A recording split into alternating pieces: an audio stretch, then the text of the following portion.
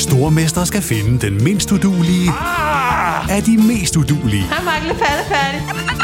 Sammen 2 papkasser. Nej, Mark. Må jeg ikke ringe til min mor? Stormester. En chance til. Det er ikke på nogen måde behageligt. Nej. Stream nu på TV2 Play. Hiring for your small business? If you're not looking for professionals on LinkedIn, you're looking in the wrong place. That's like looking for your car keys in a fish tank. LinkedIn helps you hire professionals you can't find anywhere else, even those who aren't actively searching for a new job but might be open to the perfect role. In a given month, over 70% of LinkedIn users don't even visit other leading job sites. So start looking in the right place. With LinkedIn, you can hire professionals like a professional. Post your free job on linkedin.com/achieve today. Hey, I'm Ryan Reynolds. Recently, I asked Mint Mobile's legal team if big wireless companies are allowed to raise prices due to inflation. They said yes. And then when I asked if raising prices technically violates those onerous 2-year contracts, they said, "What the are you talking about, you insane Hollywood ass?" So to recap, we're cutting the price of Mint Unlimited from $30 a month to just $15 a month. Give it a try at mintmobile.com/switch. $45 up front for 3 months plus taxes and fees. Promo rate for new customers for limited time. Unlimited more than 40 gigabytes per month. Slows full terms at mintmobile.com. Even on a budget, quality is non-negotiable. That's why Quince is the place to score high-end essentials at 50 to 80% less than similar brands. Get your hands on buttery soft cashmere sweaters from just $60, Italian leather jackets, and so much more. And the best part about Quince, they exclusively partner with factories committed to safe, ethical, and responsible manufacturing. Elevate your style without the elevated price tag with Quince. Go to quince.com/upgrade for free shipping and 365-day returns.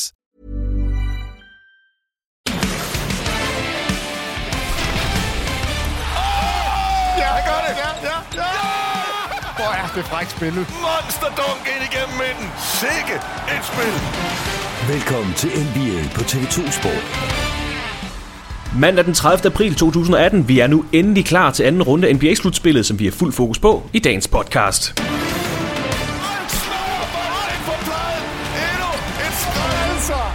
Endnu en gang velkommen til TV2 Sports NBA podcast. En lidt improviseret, impulsivt afsnit, vi kommer med i dag, men vi synes lige, at det vil være god stil at få sat et par ord på sæsonens anden runde serier, inden de 2 østserier bliver skudt i gang her mandag og tirsdag. Mit navn er Kristoffer Vestrup, og jeg har naturligvis selskab af NBA-kondisør Peter Wang her i dag. Hej Peter.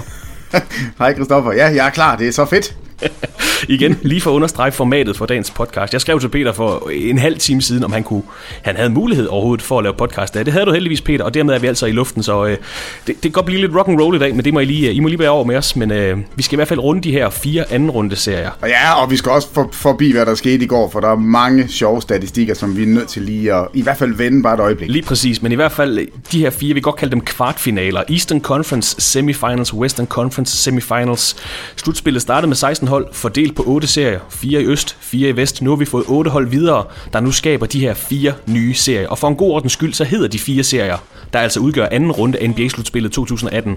I Eastern Conference, der hedder serierne Toronto Raptors mod Cleveland Cavaliers og Boston Celtics mod Philadelphia 76ers. Det er Toronto og Boston, der har hjemmebanefordelen i de her 2 serier, og altså kan få 4 mulige hjemmekampe i den her bedst af 7-serie. I Western Conference har vi serien mellem Houston Rockets og Utah Jazz. Og så har vi de forsvarende mester fra Golden State Warriors, der er i en serie med New Orleans Pelicans. Det er Houston og Golden State, der har hjemmebane i de her 2 serier. Så Peter, de 4 højst seedede hold fra Eastern Conference gik videre, mens vi fik 2 såkaldte upsets i Western Conference. New Orleans og Utah slog altså højere seedede Portland og Oklahoma City Thunder ud, mens topholdene Houston og Golden State som forventet klarede deres respektive serier. Det er måske lidt kryptisk spørgsmål at starte med, Peter, men igen, vi er rock and roll attitude i dag. Men hvis du kigger på anden runde af slutspillet, som den altså er kommet til at se ud her i 2018, er det, som du forventede, da vi sad helt tilbage i oktober og skulle prøve at kloge os på sæsonen? Er det de her 8 hold, vi havde regnet med, skulle udgøre anden runde? Ja da, det havde jeg da fuldstændig styr på. Altså for en god ordens skyld, så vil jeg sige, at der har været 8 serier, og jeg er gået 5 for 8. Så jeg er næsten på 75%. Ej, det er jeg vel faktisk. Nej, det er jeg ikke.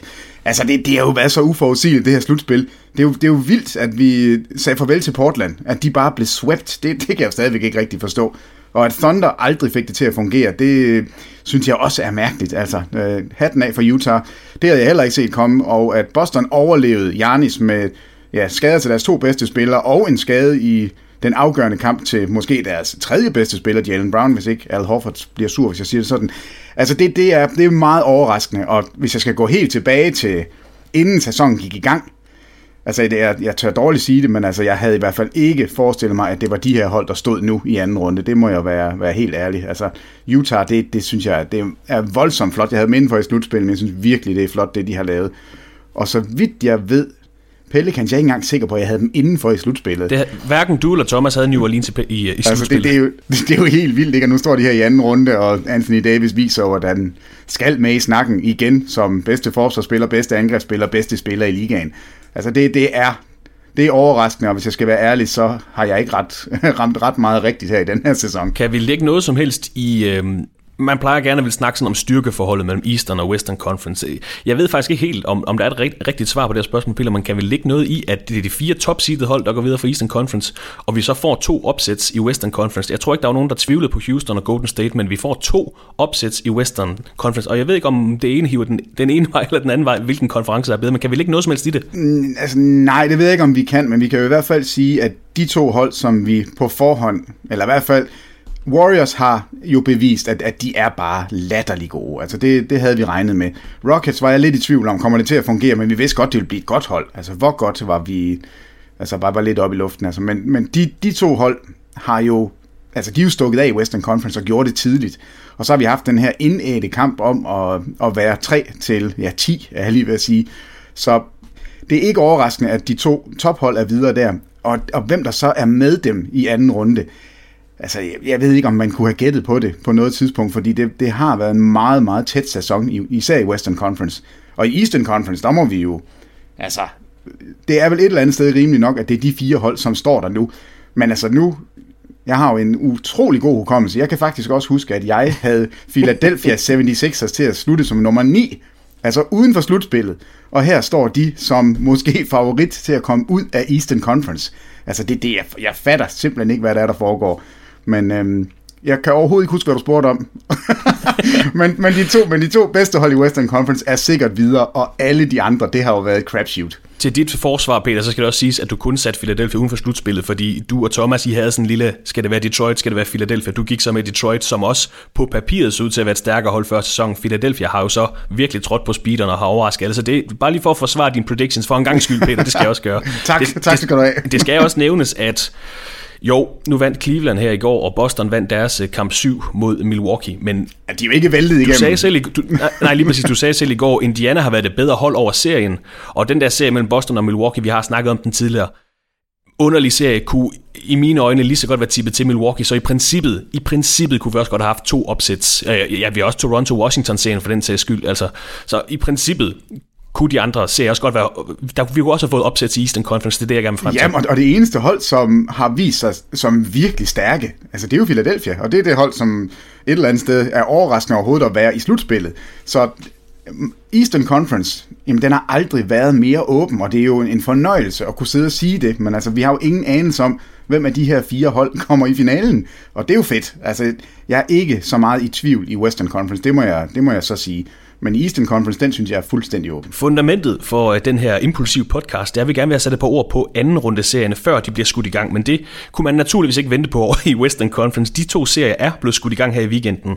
I lørdags, der vandt Golden State Warriors kamp 1 af deres serie mod New Orleans Pelicans. Warriors vandt faktisk med hele 22 point i det opgør, blandt andet efter et 41 points andet quarter i den kamp. Og så her søndag aften i går, som vi sidder her i dag mandag, der sad Thomas Bilde og Peter Wang faktisk klar med det første opgør af serien mellem Houston Rockets og Utah Jazz, hvor Houston vandt 110-96, altså 2 kamp 1 med 14 point.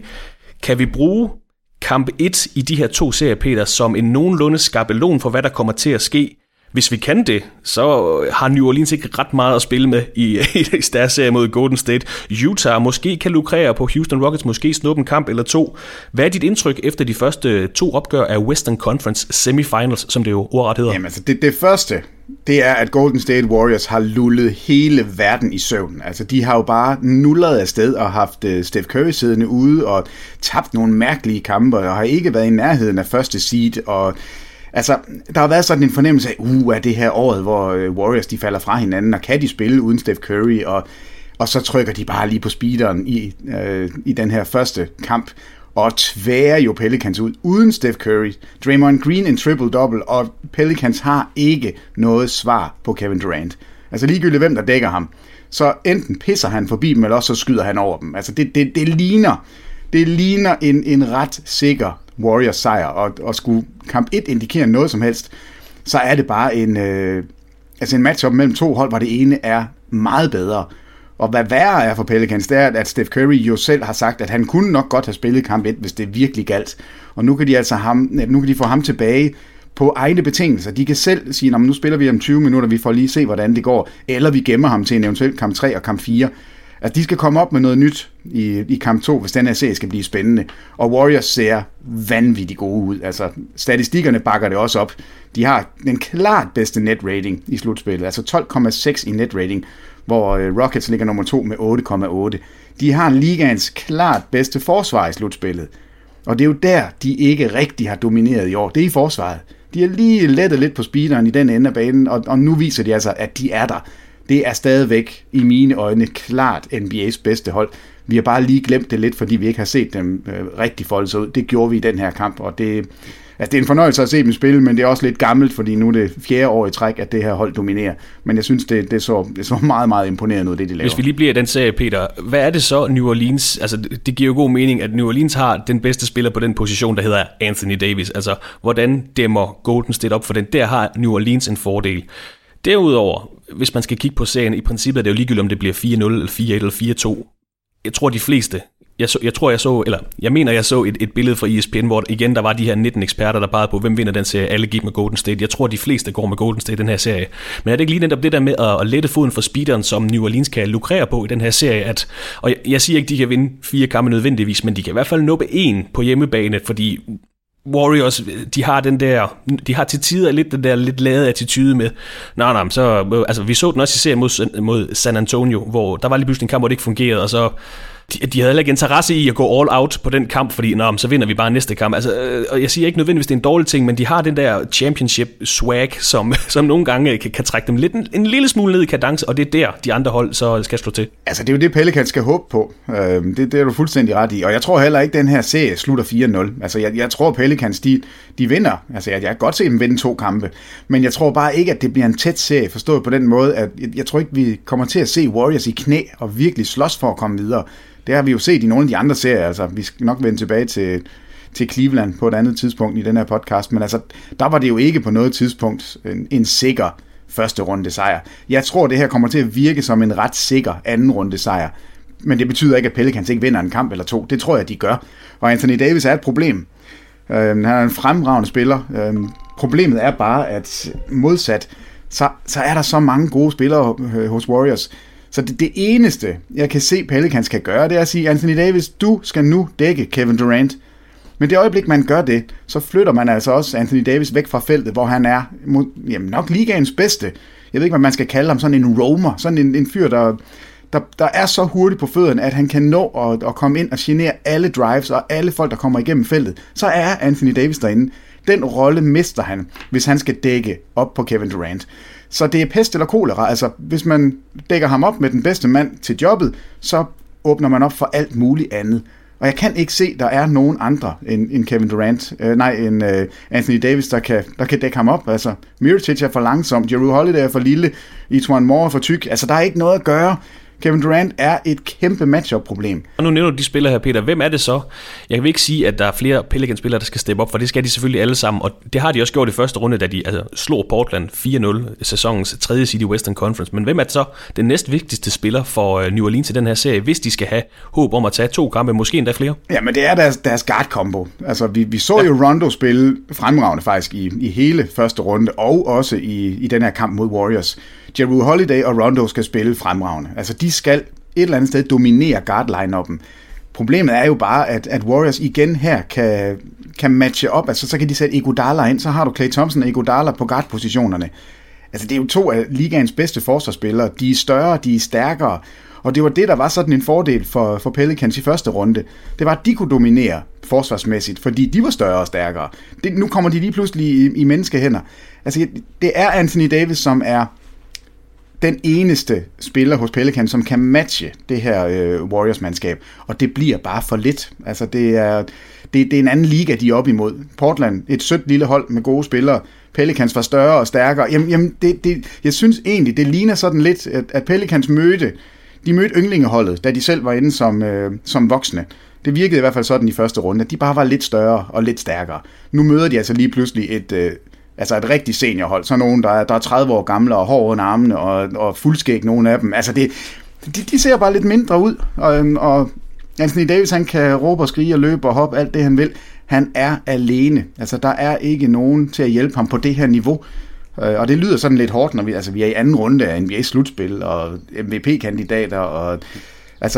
Men det var det, jeg så i første runde, eller i første kamp, og det var desværre et eller andet sted også det, jeg havde forventet. Altså jeg ser jo Warriors vade igennem, og jeg glæder mig meget til næste runde, for jeg tror ikke, der er tvivl om, at Warriors går videre. Jeg tror desværre heller ikke, der er tvivl om, at Rockets går videre. Og udover at Golden State altså har hjemmebanefordelen i den her serie, så har de måske også et mentalt overskud til det, fordi sidst de to hold mødtes i slutspillet, det er ikke ret lang tid siden, det er tilbage i 2015, og her vandt Warriors altså 4-0 i første runde. Og hvis vi kigger på grundspilskampene, de her hold har haft mod hinanden, de mødte hinanden 4 gange i sæsonen, Warriors har vundet 3, og Pelicans en enkelt, så med al respekt for New Orleans, så der er måske bare en kvalitetsforskel, og det siger sig selv, det er de forsvarende mestre, 2 mesterskaber på 3 år, det siger sig selv, at de er favoritter til serien, og ja. Jo, og tænk lige på, Steph Curry er ikke tilbage igen.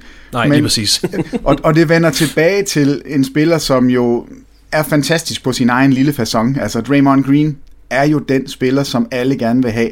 Forsvarsmæssigt, der kan han det hele, men angrebsmæssigt, så gør han det, som man søger lige nu hos 29 andre hold. Han kan sørge for, at når det her dobbeltteam, som er blevet meget populært i NBA, kommer ud på guard-positionen, altså lige så snart vi ser 2 spillere, der prøver at doble. Vi så Oladipo i går, vi har set Westbrook, vi har set Donovan Mitchell, de her spillere, hvor man prøver at få bolden ud af hænderne på dem. Der kommer man til kort, hvis man har en Draymond Green, som kan modtage bolden på high post, og lige pludselig scanne hele gulvet, og have IQ nok, og fysik nok, og hurtighed nok, til at gå enten aflevere, eller selv tage den til ringen. Den spiller har Warriors. Der er ikke ret mange andre spillere i ligaen, som kan det, som Draymond Green kan på den position. Så de er et fuldstøbt hold, og de mangler endda måske deres bedste spiller i Steph Curry. Og det er en af forskellen. Nu springer vi lidt i teksten her, men det er tydeligt i de kampe af serien mellem Cleveland og Indiana, som vi har set her i første runde. Når så snart Cleveland går ud og dobbeltteamer på Oladipo, så er der panik hos Indiana. Det er helt tydeligt. Altså for de har ikke den spiller. Og det er 40 meter fra kurven. Det er sådan helt... Det i gåseøjne, og med al respekt for Indiana, det bør ikke være et problem. Altså, og I bør kunne justere jer ud af det, men vi så det også i går, i søndagens kamp 7. Med det samme, der dobbeltteamer Oladipo, så er de problemer, for de har ikke en anden mand at smide bolden til. Det er en af forskellene på Golden State og Indiana. Og det er det positive for Indiana. Nu stikker det helt af. Nu kommer vi helt over Eastern Conference. Men det er jo det positive, fordi den spiller, som jeg tror kan få den rolle, det er Sabonis. Et godt bud. Altså en optimal spiller til at sætte på high post, modtage bolden og have overblikket, fysikken, størrelsen. Og hvis han lige kan udvikle lidt mere på sit skud, han kan blive så vigtig for det her Pacers hold.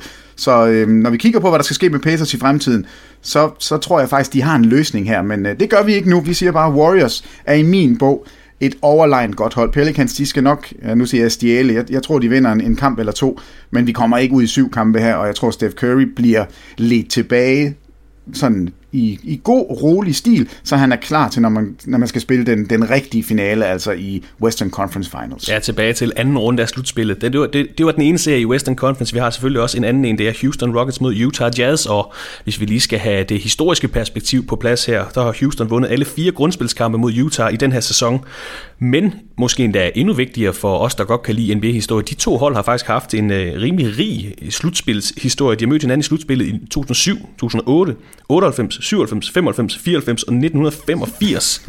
Så det er faktisk 2 hold, der for det første har deltaget i slutspillet mange gange, men som også kender hinanden. Peter, I havde kamp 1 her i går aftes, en kamp, som Houston de vinder med 14 point. Hvad så vi i den kamp? Altså Houston trykker på speederen fra start. Utah lader sig ikke kyse af det, kommer endda igen og vinder 3. kvartal, så vidt jeg husker. Men hvad er forventningerne for den serie?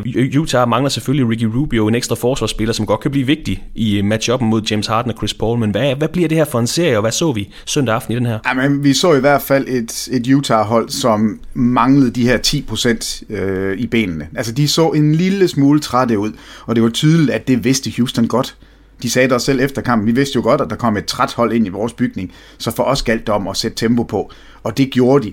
Og så vi det her, altså jeg bryder mig ikke specielt meget om looket på spillet, men de her isolationsspil til James Harden, der står, og jeg ved ikke hvor mange gange, om han når at komme op 15 driblinger mellem benene. Altså, han står bare og pumper bolden frem og tilbage, og forsvaret står egentlig. Altså, Royce O'Neal havde nogle sekvenser, hvor han står frosset og løfter den ene hånd, løfter den anden hånd, løfter den ene hånd, løfter den anden hånd i 10 sekunder, og så blæser James Harden forbi. Jeg ved ikke, hvordan man dækker det op. Jeg ved simpelthen ikke, hvad Utah skal gøre. Jeg har nogle bud på idéer til dem, men det her, det er altså et frygtindgydende angrebshold, og hvis ikke man energimæssigt kan matche dem, og det kunne Utah ikke i går, så vil man få en snitter som den her. Altså, de taber med 14, men vinder hele anden halvleg, altså vinder både tredje periode og fjerde periode, fordi der er det ikke nødvendigt for Rockets. Altså, de spillede sig ikke engang helt ud, og James Harden var i hopla. Altså, de her step-back-træer, han laver. Jeg synes jo, det for et eller andet, altså det er jo et godt skud som forsvar, altså at sige, okay, hvis du kan drible ind og springe tilbage en meter bag trepointslinjen og så skyde, så har jeg gjort mit job godt. Problemet var bare, at James Harden, han gik 7 for 12 bag trepointslinjen og ender med 41 point og var umulig at kontrollere. Altså en meget, meget flot åbningskamp af Rockets, men Utah, jeg tror, lige så snart de får energien tilbage, så tror jeg, at de bliver en lidt mere værdig modstander, end det vi så i går. Men normalt siger man, Peter, der er sådan nogle, hvad kan man kalde med, floskler om slutspillet. Hvis der er en league-serie, så er det ofte den med den bedste spiller, der vinder serien. Hvis det er så også faktisk mere amerikansk fodbold, hvor man siger, defense wins championships. Utah har helt klart en fordel i forsvaret, men Houston Rockets har jo faktisk også vist sig ikke at være et dårligt forsvarshold. Hvilke knapper skal Utah så ramme, eller trykke på, for at kunne skabe spænding i den her serie? Der er jo ingen tvivl om, at nu har du nævnt 2 spillere, som man skal gøre op med i Western Conference. De har ikke noget svar til Kevin Durant, de har ikke noget svar til James Harden. Det er også utaknemmelige opgaver i Western Conference, i NBA det hele taget. Men hvad skal Utah gøre mod det her? Skal de bringe James Harden helt ud, altså simpelthen bare nærmest mandsopdække ham, dobbeltteam ham hver eneste gang og sørge for, at det er alle andre, der skal score point, eller hvad bliver setupet til det her? Ja, men det er jo problemet, fordi det øjeblik, du siger, du gerne vil dobbeltteam ham. Altså lad os nu sige, at man går med devisen, James Harden skal ikke score, de andre må gøre, hvad de kan, fordi vi vil ikke slå sig James Harden. Altså, de andre skal score. Hvis man så går ned over deres lineups, så har de så mange spillere, som kan brænde dig på trepointsskuddene. Og specielt, hvis det er, at du giver dem frie træer. Og vi kan jo tage listen, jeg nævnte den lige kort i går i udsendelsen, fordi det lyder altså vanvittigt. James Harden skyder 10 træer per kamp. Det gjorde han i grundspillet. Derefter, Eric Gordon skyder 9 per kamp. Gerald Green skyder 7. Trevor Ariza skyder 7. Chris Paul 6,5. Ryan Anderson skyder 5. Så det vil sige, på de top 6 spillere angrebsmæssigt på det her hold, der har du altså 6 spillere, som alle sammen skyder 5 træer per kamp. Der er ikke nogen af dem, der skyder under gennemsnittet i NBA. Altså, de er alle sammen over 36%. Så det vil sige, hvis du tager bolden ud af James Hardens hænder, så vil det her hold være så dygtige til at svinge bolden, at de vil ende ud med en fri træer. Og man kan ikke bare sætte fingeren på, så er det Chris Paul, vi dækker. Nej, så skal vi også lige huske at dække Eric Gordon. Nej, hvad så med Trevor Ariza, han står derovre. Hey, Ryan Anderson står oppe ved midten og kan også skyde. Altså, udover det, så har du PJ Tucker, der han skyder faktisk 39% på sine træer.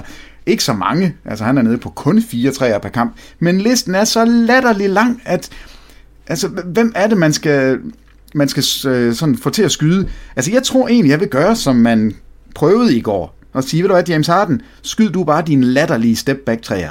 Prøv du bare det at se, om det kan slå os. I går havde James Harden bare svaret, fordi han ramte dem. Der var ikke noget at gøre. Altså, han rammer 7 for 12 træer.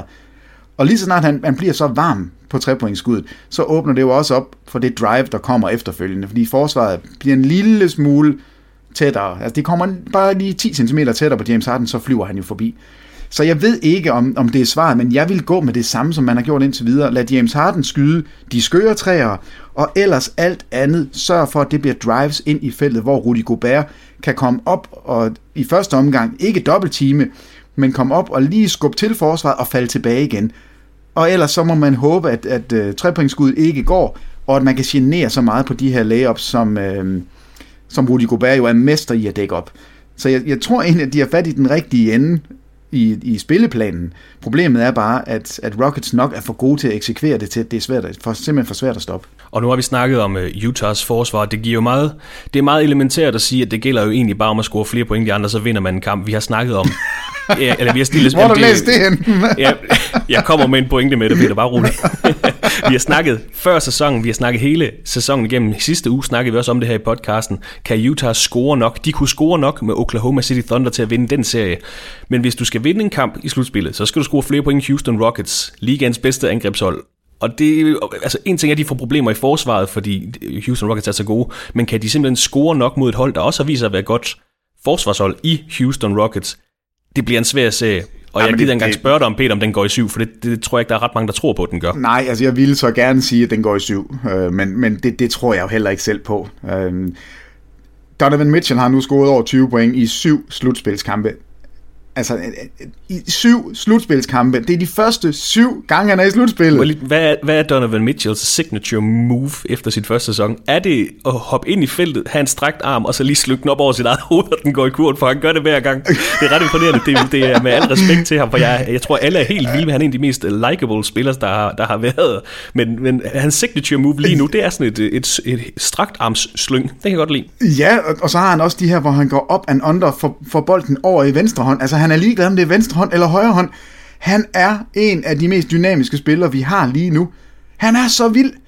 Altså, der var en, der skrev, nu kan jeg ikke huske desværre, hvem det var, men at det er en større, stærkere Tony Parker. Og det kunne jeg egentlig godt lide, fordi Tony Parker har jo, hvis ikke man kender Tony Parker fra tidligere, så var han altså en af de spillere, som havde den højeste procent i feltet. Altså blandt alle spillere, ikke bare blandt center, men blandt alle spillere i NBA, fordi han var så latterlig hurtig og så dygtig til at lave små spin moves i feltet, og små skud i feltet, og små lay-up i feltet, hvor han bare fløj forbi folk. Der er et eller andet over det med Donovan Mitchell. Så har han bare en fysisk ramme, som gør, at han er jo frygtindgydende. Og så ved jeg ikke, det er lidt ligesom Oladipo. Det er som om, han bare ikke bliver træt. Altså, i går er han også topscorer. Igen skal den her førsteårsspiller altså bære sit hold. Han scorer 21 i går. For uventet hjælp fra Jay Crowder, som skyder 5 for 7 på træerne og også scorer 21. Og kigger man på statistikkerne fra i går, så gør det jo, altså, det gør jo endnu mere ondt at se, at man får hjælp af Jay Crowder, man får over 20 point fra Donovan Mitchell, og alligevel får man en ordentlig en på hatten. Altså, Rudy Gobert, 4 afslutninger. Det er ikke nok. Altså, han er nødt til at blive fodret lidt mere, og Favors skal jo ind og smadre nogen, altså under kurven. Jeg ved ikke, hvad de skal gøre, men vi må nyde Donovan Mitchell her i slutspillet. Han har gjort noget, som kun Kareem har gjort. Altså, det med at score over 20 point i alle sine første slutspilskampe. Det er vildt, og hvor er han god, altså. Men de kommer ikke videre fra den her slutspilsrunde. Og det tegner til 2 forholdsvis korte serier i Western Conference, eller hvad, Peter? Ja, desværre. Og et eller andet sted heldigvis, fordi det er jo de 2 hold, som har adskilt sig fra alle andre i løbet af grundspillet. Og det er ikke andet end passende, at de 2 hold får lov til at gå videre 4-1 eller 4-2, og så har vi det her, der kan blive et helt episk møde mellem 2 af de bedste angreb, vi har set historisk. Altså det kan jo blive et festfyrværkeri, og det er lidt tarveligt over for både Pelicans og Jazz, at man sidder og kigger frem mod den serie, men det er svært at lade være, fordi jeg har svært ved at se, at nogle af de 2 hold rigtig kan gøre noget i de her 2 serier. Det kan være, at vi får lidt mere spænding over i Eastern Conference, hvor vi jo altså har top-seedet Toronto Raptors mod Cleveland Cavaliers, og så serien mellem Boston Celtics og Philadelphia 76ers. Hvis vi starter med serien mellem Toronto og Cleveland, Peter, Raptors er jo blevet slået ud af slutspillet af netop Cleveland Cavaliers i de sidste 2 sæsoner, 2-4 og 0-4 i henholdsvis 2. og 3. runde, og Cavaliers har faktisk vundet 2 af de 3 indbyrdes opgør i grundspillet. Nu så man en LeBron James for fuld udblæsning i hvert fald 2 af de her kampe i 7-kampsserien mod Indiana Pacers, vil jeg sige. Og det er vel frem til det, at man så ham på pressemødet i går til sidst sige, jeg tænker slet ikke på Toronto, jeg vil bare gerne hjem, jeg er virkelig træt. Og det tror jeg... Ja, jeg er træt. Nu har vi været imponeret over hans afsindige niveau her i hans 15. sæson, grundspillet igennem, slutspillet igennem. Men det tror jeg, det er første gang, jeg har hørt ham sige, jeg er træt, jeg vil gerne hjem og sove, og det er fuldstændig forståeligt, vil jeg lige understrege også. Jamen, det giver simpelthen ingen mening, det vi ser fra LeBron James. Altså, han var også træt i anden halvleg i går. Han var jo så træt, at han blev sendt i omklædningsrummet, og han blev tilbudt at få IVs, altså hvad hedder så noget, når man får saltvand sprøjtet i kroppen for at få energi, altså få væskebalancen. Doping, ja, det er det, vi kalder det. Bare med sukker. Altså, han var så smadret træt. Altså, da han gik, nu sagde vi, at han gik på toilet. Jeg ved ikke, hvad han lavede, men det var jo fordi, han skulle simpelthen have noget energi, og han sad jo og spiste appelsin stykker og drak vand og drak Gatorade og gjorde alt for at få energiniveauet op igen. Det han har lavet i den her 7-kampserie er historisk godt. Altså jeg tror ikke, vi har set en mere træt spiller i LeBron James nogensinde. Han har ikke tabt en kamp 7 nu, altså han er gået 5-0 i kamp 7, og han havde 45 point i går. Rekorden i en kamp 7 er 47 point. Han skulle gøre alt, og alligevel så det ud som om, at Indiana ville vinde den her serie, og ville snuppe den her kamp 7. Så sætter han sig ud, spiser appelsiner, og lige pludselig, hvad fanden sker der? Så kommer der folk på banen, som faktisk producerer noget på det helt rigtige tidspunkt. Det er jo vanvittigt, at Indiana ikke vinder den her kamp. Altså det er det faktisk. Og jeg har stadigvæk ikke fået noget som helst at vide om, hvorfor Tyronn Lue først går til George Hill i anden halvleg. Altså han havde fået indsprøjtninger, fordi den her ryg gør så ondt. Han har fået al den hjælp, man sådan medicinsk kan få for at holde smerterne ud. Men at man lige pludselig kan holde det ud og spille 17 minutter i streg og lukke kampen, men ikke spille første halvleg, det forstår jeg ikke. Og en underlig ting også, nu ved jeg ikke, nu går jeg bare på sådan et stat-rant fra kampen i går. Det ligner ellers ikke dig, Peter. Det er den line-up, de starter med i går. Jeg kan godt forstå motivationen for det, eller bevæggrundene for det. Altså, at man tager de 4 spillere, som har prøvet at være på det her niveau med det her hold.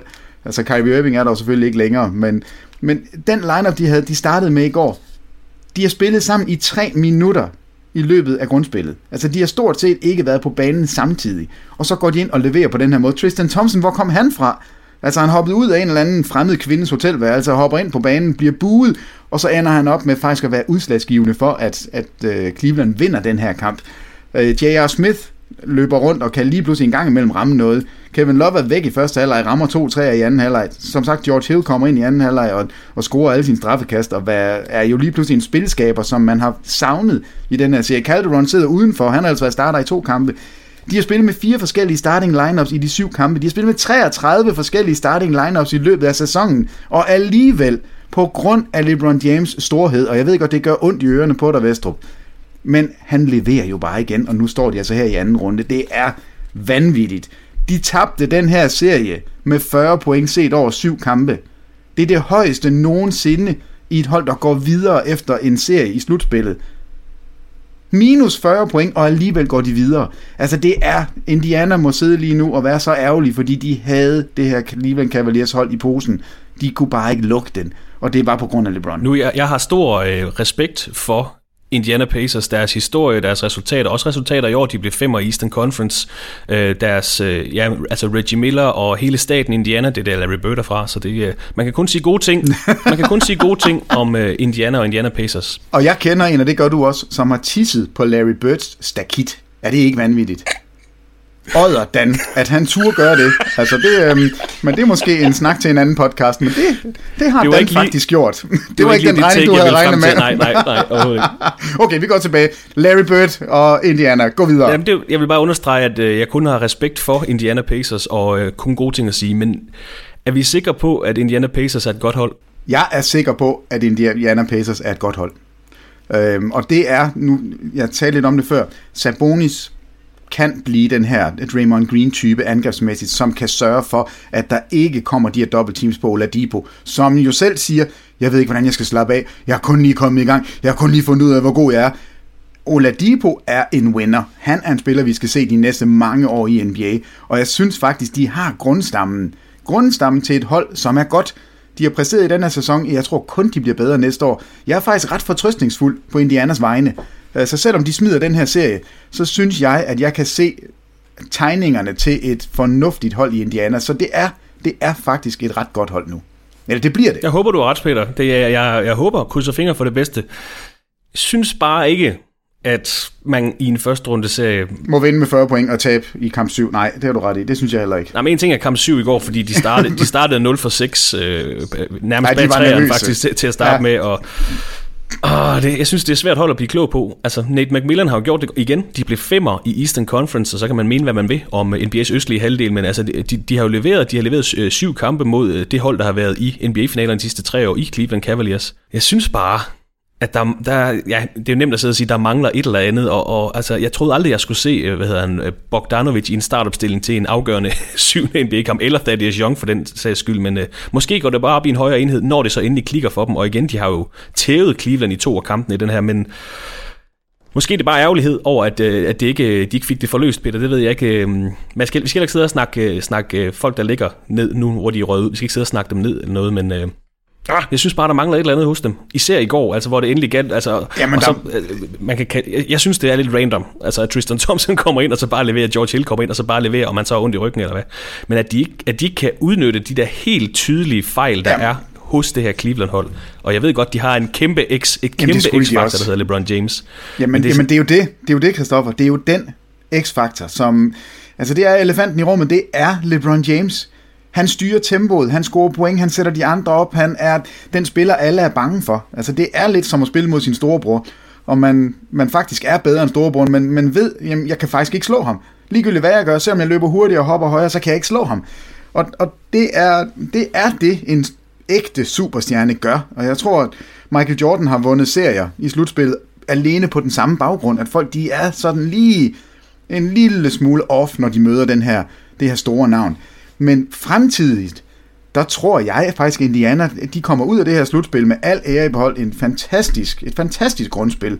Og så har de Oladipo, som har fundet ud af, hvor god han er. De har en Sabonis.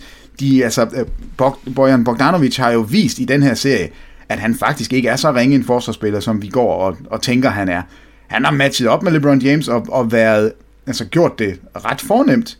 Altså, kun til 45 point og 44 point i en anden kamp. Det er rigtigt. Det lyder måske lidt vildt. Men Peter, jeg er helt enig, fordi før den her serie, der sad alle og sagde, at det her det bliver et sweep, eller det her det bliver 5 kampe til Cleveland. Eller mange gjorde i hvert fald.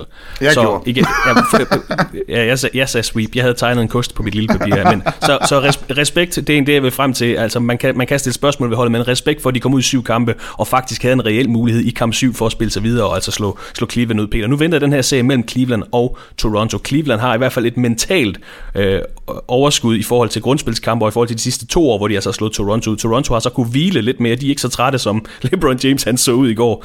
Hvad bliver det her for en serie? Altså, nu er vi tilbage ved det der. Det er ofte det hold med den bedste spiller, der vinder en tæt serie. Men Toronto Raptors har bredden. De har leveret resultaterne deres bedste sæson nogensinde, altså grundspilskamp sejrsmæssigt. Hvad bliver det her for en serie? Jamen, jeg sad og kiggede på det, og er kommet frem til, det her er første gang i 8 år, at LeBron James går ind i en serie, som ikke er en finale, hvor han ikke er favorit. Vi har ikke set det her scenarie før. Altså, det er første gang, LeBron James kommer ind som underdog. Altså, Toronto Raptors bør vinde den her serie. Toronto Raptors er det klart bedre hold. De har hjemmebanefordelen. De har fået dæmonerne væk ved at avancere i slutspillet. Det her Toronto-hold er rigtig, rigtig godt. Clevelands hold stinker. Altså, Clevelands hold kan ikke dække op Clevelands hold. Der er så mange fejl ved det hold. Det er første gang, hvis ikke vi er i en finaleserie, hvor LeBron ikke går ind og er favorit. Altså, jeg synes, den tanke er sådan ret vild. Og måske er det faktisk det værste, der kan ske for Toronto, det er, at man lige pludselig tænker, at det er Toronto, der har favoritrollen. Prøv at tænke på Toronto, der leverer det bedste grundspil nogensinde, og så tænker fedt, det her det er året, og så får de Washington i første runde og Cleveland i anden runde. Ja, altså, men de har jo leveret, altså de lukker Washington ned i 6 kampe. Jeg troede, den ville gå i 7. Altså, jeg troede ikke, de kunne vinde på udebane i kamp 6, og det gjorde de. Og de har holdt deres koncept, Peter, med det der med det har de nemlig. Ja, og Van Fleet er tilbage igen. Det er altså en stor ting, faktisk. Han kom tilbage i kamp 6 og leverede, og Delon Wright har virkelig været en fornøjelse at se i slutspillet. Og, så jeg håber, at Toronto de forbliver tro ved det, der har fået dem så langt. Men det her, det er så spændende en serie, fordi LeBron kommer ind som undertippet, og alle alle har Toronto til at vinde den her serie, fordi det bør de. Alle statistikker peger på, at Toronto skal vinde. De har et bedre angreb, de har et bedre forsvar, de har flere All-Stars, de har flere spillere, som er brugbare, de har atletiske spillere, de har en bænk, de har alt. Men de har det hele. Alt peger på, at Toronto skal vinde den her serie. Det eneste lille asterisk, man kan kigge på, det er ham der, LeBron James. Altså, jeg synes, det bliver så interessant, og jeg tror, de er ved at lave i bukserne i Toronto. Jeg tror, de er så bange for det her, fordi tænk, hvis ikke de kan lukke den her serie. Hvis ikke de vinder nu, og kommer til en conference finals, hvornår i alverden skal de ellers gøre det? Altså, det her er chancen, og LeBron James kan jo nu gå ud og tabe den her serie, og så kan han så vil alle alligevel sige, ved du hvad, det var imponerende, det du gjorde. Prøv at høre her. Prøv lige at høre her, Christoffer Westrup. Jeg vil lige sige, Peter, mens du lige klargør dit næste rant her. Lige præcis LeBron James vil ikke kunne gå ud, så vil folk ikke sige, nå, men det er fair nok, at han taber en runde med det her hold. Nej. Altså, det vil de i år. Ikke lige præcis LeBron James. Fordi han bliver målt til en helt anden standard. Jeg tror, han kan slippe afsted med det, men... Det er fair. Den klassiske PER-liste, altså Player Efficiency Rating, indtil videre i slutspillet. LeBron James 35,88. Det er meget pænt. Jeg har siddet og kigget igennem de sidste 10 års slutspils statistikker. Den eneste, der topper det er fra sæsonen 08-09. Kan du gætte, hvem det er? Det er LeBron James med 37,46 over hele slutspillet tilbage i 09. Altså, LeBron James leverer historiske tal lige nu. Og det skal han blive ved med i den næste serie. Spørgsmålet er bare, om han simpelthen er for træt. Altså, han har spillet flest minutter af alle i grundspillet. Han har spillet over 40 minutter i snit i de her 7 kampe mod Indiana. De skal spille i morgen aften. Altså, der er gået 48 timer, så skal de rejse til Toronto og spille. Har han energien til det? Altså, jeg ved ikke, om han sover i sådan et hydraulikkammer, eller om han ligger med IVs i 48 timer, eller hvad i alverden han gør.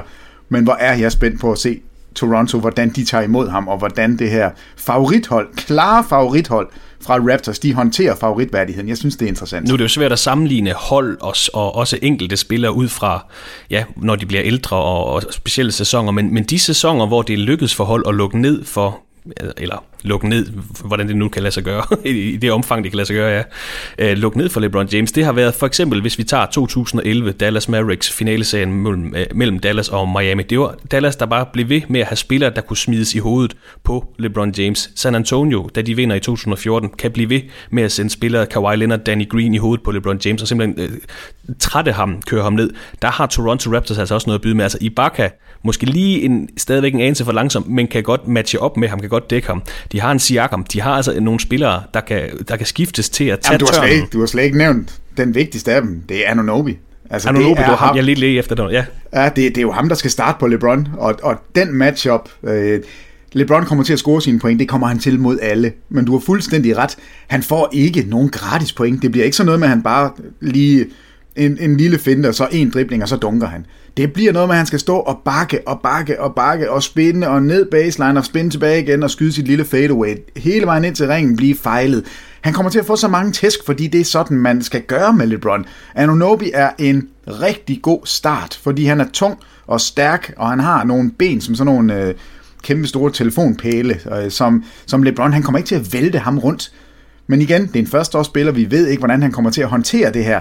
Men hvor bliver det dog interessant at se LeBron James i anden runde, og jeg vender tilbage til det. Han er ikke favorit. Han kan spille frit et eller andet sted, og Toronto Raptors har jo den her fornemmelse af, at de altid bliver talt ned, og der er ikke nogen, der tror på dem. Nu skal de lige pludselig producere, de skal vise, at de hører til. Det her er chancen for at se kongens fald. Det er Toronto Raptors, der skal gøre det. Er det Raptors største styrke, det er deres bredde på holdet? Ja, det synes jeg, det er. Altså, det er, at de har taget den nye spillestil til sig. Altså, bolden bevæger sig fremragende. Altså, de afleverer rigtig mange gange, har rigtig mange assists. De bruger 3-pointsskud. Så har de altså en Kyle Lowry, som... Altså, han bliver et problem. Hvis ikke George Hill spiller, så ved jeg ikke, hvem i alverden, der skal prøve at dække op på Kyle Lowry. For han er sådan en fyr, der ikke er bange for at tage kontakten og komme til ringen og skyde træer med det samme. Altså, Clevelands forsvar, tror jeg, vil blive udstillet i den her serie. Altså, de kommer virkelig på hælene. Men igen, det kommer an på, hvilket hold Cleveland spiller med, fordi altså 4 forskellige starting lineups i over 7 kampe i første runde. Kan George Hill spille? Hvad med Jose Calderon? Ser vi overhovedet ham spille i den her serie? Altså, mod sin gamle klub? Ja, der er så mange spørgsmål, som vi får besvaret allerede i kamp 1. Men hvis ikke Toronto de kommer ud og smadrer Cleveland i kamp 1, så er der noget galt. De bør simpelthen kunne sætte sig på den kamp. De er velforberedt, de er udhvilet, og LeBron James kommer og ligner en meget, meget træt spiller. Men det kan være, han snyder. Det kan være, han bare er helt frisk, og så kommer han her. Jeg glæder mig til det. Altså, det er grunden til, at jeg i går sagde, at hvis jeg skulle vælge, om Indiana skulle videre, eller Cleveland skulle videre, så er det jo netop det her scenarie. Altså, LeBron James er jo bare en historie i sig selv. Det bliver jo på den ene, altså på godt og ondt, så er han en spiller, man er nødt til at forholde sig til. Altså, det bliver super, super interessant at se, hvordan han håndterer det her. Og den skydes altså i gang natten til onsdag, den her serie. Jeg er meget spændt på at se, om Kevin Love kan komme over de her skader, og så faktisk endelig begynde at producere for Cleveland i det her slutspil. Og så på matchup mellem DeMar DeRozan og J.R. Smith. Det er måske ikke den mest sexede matchup, men kan J.R. Smith komme ind i hovedet på DeMar DeRozan, for det er DeRozan, der skal levere point for Toronto i den her serie. Peter, vi skal naturligvis også snakke om den sidste serie af anden rundeserien. Det er Boston Celtics mod Philadelphia 76ers. Boston har vundet 3 af 4 indbyrdes opgør i grundspillet, og sidst Boston og Philadelphia stod over for hinanden i slutspillet, det er tilbage til 2012. Også i anden runde, der vandt Celtics 4-3, men også 2 hold, Peter, der har en rig historik i playoff, især tilbage i 60'erne, hvor det jo var Bill Russell og Will Chamberlain, der stod over for hinanden gentagende gange. Dengang hed det Philadelphia Warriors, så 2 hold, der historisk set også er matchet op i slutspillet, også her for nyligt, ja, hvad sagde jeg, 2012. Og vi var inde på det lige i starten, Philadelphia, der cruisede igennem deres serie med Miami. Boston, der jo, og det er vigtigt at understrege igen, mange af deres 2 bedste spillere var ude i 7 kampe mod Milwaukee. Igen et hold, som jeg ikke er vanvittigt imponeret af, hvad de fik ud af den serie her. Men nu står de over for hinanden her i anden runde. Philadelphia, Boston, klassisk opgør, Eastern Conference. Hvad bliver det her? Det bliver jo Joel Embiid, Ben Simmons, de nye frække dreng i klassen mod det her skadesplagede Boston-hold. Dog med et storspillende Al Horford. Og der er lidt spørgsmål om Jaylen Brown, hvor fit han er. Han gik ud af kamp 7 med en, jeg mener det var en lårskade. Det var en fiber, ja, det var en fiberskade i låret. Og det har alfa og omega for den sag, om Jaylen Brown er med. Altså, eller det ved jeg ikke, det kan jeg så spørge dig om. Jamen det er jo det, der er så vanvittigt, fordi da han går ud, der sidder man jo, hvis man har Boston-briller på, og tænker, ej, altså nu er det nok. Vi kan ikke klare endnu en spiller. Måske den tredje bedste, det tager jeg lidt i mig igen, altså Al Horford er, hvis ikke den næstbedste, hvis ikke den bedste, så er den næstbedste spiller, man har til rådighed overhovedet, og den bedste spiller i den her serie for Boston, det vil han også være. Men at de kan blive ved med at sætte spillere på banen, som bare producerer, altså Marcus Smart, jeg elsker Marcus Smart, lige så ring som han skyder, og lige så mange mærkelige beslutninger han tager, lige så meget energi bringer han til det her hold, og altså, Terry Rozier, hvad foregår der? Hvordan i alverden kan man lige pludselig være så god en guard? Jason Tatum, jamen jeg forstår det ikke. Jeg synes, de er så sjove, og det bliver jo, ja, det er jo de 2 frække drenge i klassen. Altså, det er jo de 2 unge, sprudlende hold, der mødes. Og det bliver jo en vild matchup. Men Philadelphia kommer jo ind, som synes jeg, det er klart stærkeste hold i Eastern Conference lige nu. Altså, jeg tror, hvis jeg skulle sætte procenter på, hvem jeg tror kommer til at repræsentere Eastern Conference i finalerne, så er jeg faktisk ved at sige, at det er Philadelphia, jeg vil sætte flest procenter på. De virker altså så overlegent gode og cocky på en eller anden måde. Altså, de er gået 20-1 de sidste 21 kampe. 20-1! De har tabt 1 kamp, og det var 1 til Miami i slutspillet. Ben Simmons snitter en triple-double over de 21 kampe. Joel Embiid ser ud, som om han er tilbage. Altså, det bliver det, for mig at se, bliver det springende punkt. Altså, er Joel Embiid 100%, eller kan Marcus Smart lige give ham en albue ind i den der maske, og se, om han stadigvæk tør spille? Altså, der kommer til at ske et eller andet. De er nødt til fysisk at gå til Joel Embiid, og se, om han stadigvæk bare kan blive ved med at smile og vifte ud til publikum, og tage imod de fejl, som uværligt velkommen. Det bliver, jamen, hvem skal dække Ben Simmons? Altså, der er så mange spørgsmål i den her serie. Skal Aaron Baines, skal han løbe rundt og spille mange minutter, fordi Joel Embiid er derinde? Kan Al Horford matche op med Embiid? Hvordan gør man? Vil man dobbeltteam ude på gulvet for at få bolden ud af hænderne på Simmons? Hvem skal skyde? Hvad med veteranerne? Kan Covington ramme en træer? Altså, der er 1000 spørgsmål, og jeg kan ikke vente med at få den her serie i gang, fordi allerede ved tip-off vil vi se, altså alene starting lineup tror jeg kan være interessant. Det bliver virkelig en interessant serie. Og heldigvis for Boston, så har de hjemmebanen, fordi den får de brug for.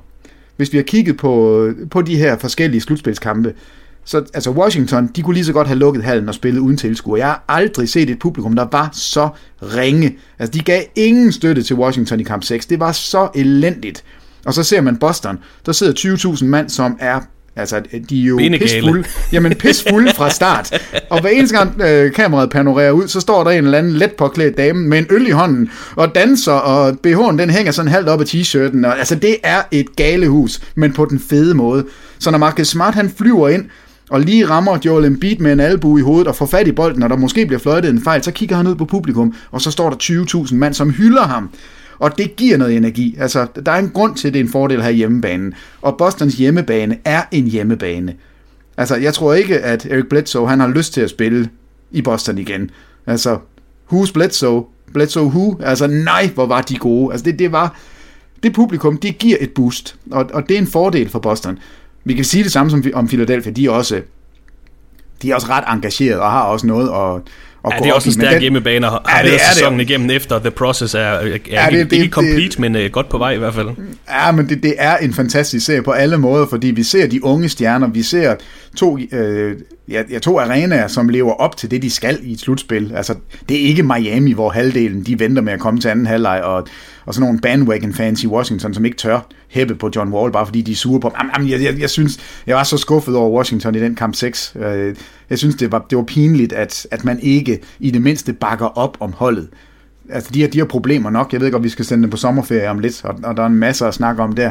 Men at publikum ikke engang gider og sige, hey, ja, kom så. Altså, så hellere Boston. Skide fuldt på rulleskøjter. 20.000, men det kan jeg godt lide. Jeg tror, vi venter med at sende de her hold, der røde på sommerferie til en anden podcast, Peter, fordi jeg ved, du har planer til senere i dag, som du også skal nå. Men vi skal lige have sat et par ekstra ord på den her serie også. Du kan lige tænke lidt over, nu er du selv inde på det her med, hvis du skal procentuelt fordele favoritværdigheden til at gå i NBA-finalen fra Eastern Conference. Det kan du lige tænke over, mens jeg så lige kan komme med et take på Scary Terry Rozier, der jo faktisk har... Det er jo lidt fascinerende faktisk. Han har jo alt det momentum, som Isaiah Thomas han kom med i sidste år i slutspillet for Boston Celtics, hvor han lige havde mistet sin søster og spillede med en skade og altså spillede hjertet ud af trøjen næsten. Ja, det har Rozier overtaget. Ja, lige præcis. Og får slået en tand ud, det er rigtigt. Altså alt det momentum, det har Terry Rozier bare overtaget, og han leverer også, og de spiller lidt på samme måde, altså flyver ind og lægger vanvittige skud i. Og så er vi også nødt til at sætte et par ord på, nu var jeg lidt fræk og stille spørgsmål ved Indiana Pacers, det der Milwaukee-hold, at de ikke kan udnytte de her Bostons svagheder. Når det så er sagt, og nu snakker du om matchups, hvem skal dække Ben Simmons, hvem skal dække Joel Embiid. Jeg ved godt, Joel Embiid eller faktisk Ben Simmons og Joel Embiid, begge to er unikke spillere med deres størrelse og deres mobilitet. Men hvis du kan lukke så meget ned for, Giannis Antetokounmpo i den her serie, og Al Horford kan udstille Thorne Makur i en hel serie, og det gjorde han. Altså, jeg ved godt, Thorne Makur. Jeg ved godt, han er ung. Han er meget ung, og han kan stadig nå at blive rigtig meget bedre. Jeg krydser faktisk fingre for ham for hele Milwaukees hold, men han blev udstillet af Al Horford i den serie, forsvarsmæssigt og offensivt. Så når de kan matche op med de her unge atletiske spillere fra Milwaukee, nu skal jeg ikke sige, at jeg er optimist, for nu har jeg været pessimist på Bostons vegne den sidste måned, så det er slet ikke det, jeg vil frem til. Jeg siger bare, at de har også nogle store spillere, de kan smide hovedet på. Embiid, altså en Greg Monroe, en Marcus Morris, en Aaron Baines. Nej. De har mange fejl at give af. Nej, jamen du nævner dem ikke. Du nævner dem ikke endnu, fordi det er gulddrengene. De tykke brødre. Jamen det er Semi Ojeleye. Nej, hvad er hans fulde navn? Kom med det. Semi Jesus. Det er Ojeleye. Han var jo den spiller, som gik ind i hovedet på Giannis, på The Greek Freak.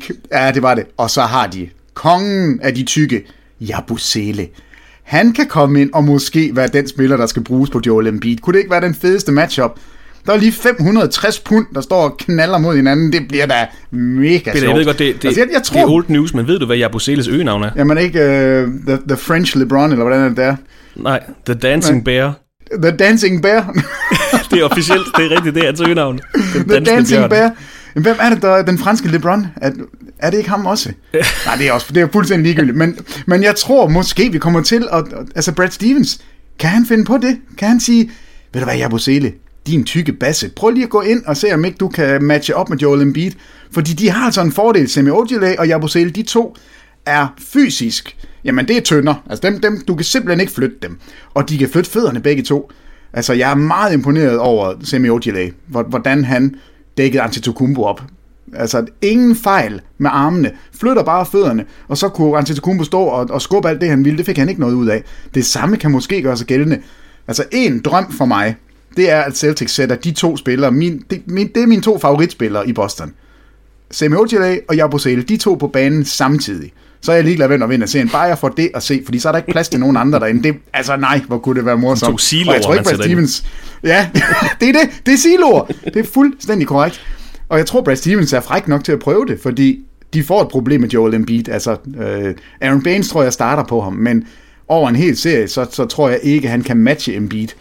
Så det bliver... Jamen, jeg elsker det her med de uforudsigelige kampe og serierne, som starter, så kommer alle de der skaktræk, hvor trænerne skifter ud på starterne og har nye lineups på banen. Det bliver altså sjovt. Det er en lang serie, det her, Peter. Vi skal også have Toronto-Cleveland. Altså nu sagde vi 2 forholdsvis korte serier i Western Conference med Houston og Golden State som favoritterne. Hvad med Eastern Conference? Hvor lange bliver de her serier? Altså, skal vi have nogen i 7? Altså, hvis vi skal have nogen i 7, så tror jeg, det bliver Toronto-serien. Altså, Toronto-Cleveland har en chance for at gå i 7.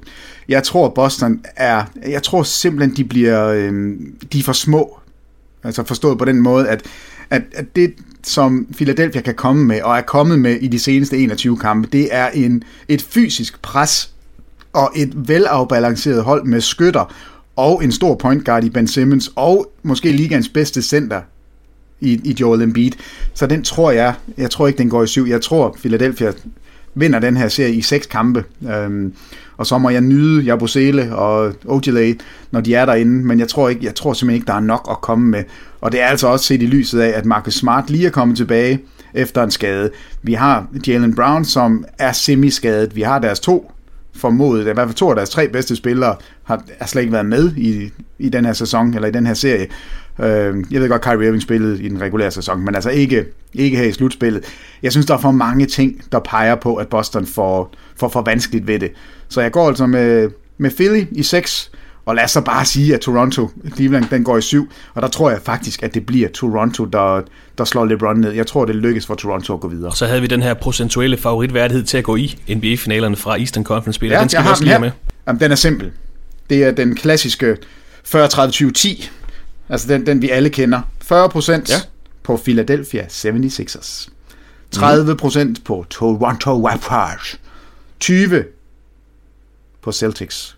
Okay. Og 10% til Cleveland Cavaliers. Jeg tror, det nu her... har du brugt 25 minutter på at snakke LeBron James op i den her podcast, og så giver du ham 10% for at blive NBA-finalerne igen. Men det er på en lidt billigere baggrund. Indiana er et sødt lille hold. De har spillet godt. En fin sæson. Og et flot slutspil. Men det er et andet base, de skal op imod i Toronto. Toronto bør vinde den her serie. Og lad os sige, at Cleveland mirakuløst slipper igennem, så bliver det ikke uden sår. Altså, så er han endnu mere træt i næste runde. Og så står der enten et hyperventilerende Boston-hold med 20.000 fulde mand på hjemmebane. Altså, vi skal jo huske på, at ligegyldigt hvad, så har Cleveland ikke hjemmebane i nogen af de her serier. Så jeg tror simpelthen ikke på, at de kan holde dampen oppe. Så 10% til Cleveland, 20 til Boston, 30 til Toronto og 40 til Philadelphia 76ers. Så fik vi lige sat nogle ord på de 4 anden runde serier, der altså udgør, anden runde semifinals i Eastern og Western Conference af NBA-slutspillet 2018, Peter. Og jeg ved godt, jeg sagde til dig, at vi kunne måske lige snakke lidt om Indiana og Milwaukee, Washington, men jeg tror, vi gemmer det til en fremtidig podcast, fordi du er så småt på vej ud af døren, går ud fra. Men er der andet, vi lige skal have med her på falderæbet af den her podcast? Nej, det synes jeg ikke. Altså, jeg havde jo... Det var en fornøjelse at sidde og lave den kamp i går, fordi kamp 7 er altid sjov, og den leverede jo. Og jeg vender bare tilbage til den her statistik. Det er første gang, vi ser et hold tabe i slutspillet, hvor de vinder samlet pointmæssigt med plus 40. Altså en hyldest til Indiana, en fremragende sæson, men de var altså bare op imod måske den bedste spiller nogensinde i LeBron James, og 5-0 i kamp 7, 45 point i går. Jeg synes, det siger det hele.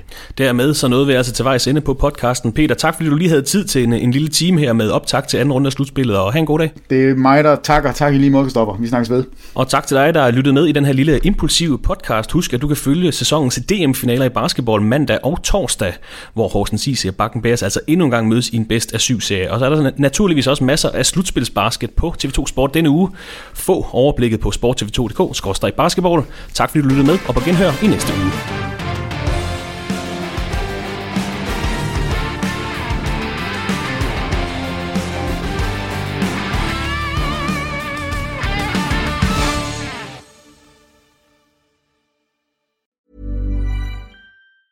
Hey, it's Danny Pellegrino from Everything Iconic. Ready to upgrade your style game without blowing your budget? Check out Quince. They've got all the good stuff, shirts and polos, activewear, and fine leather goods, all at 50 to 80% less than other high-end brands.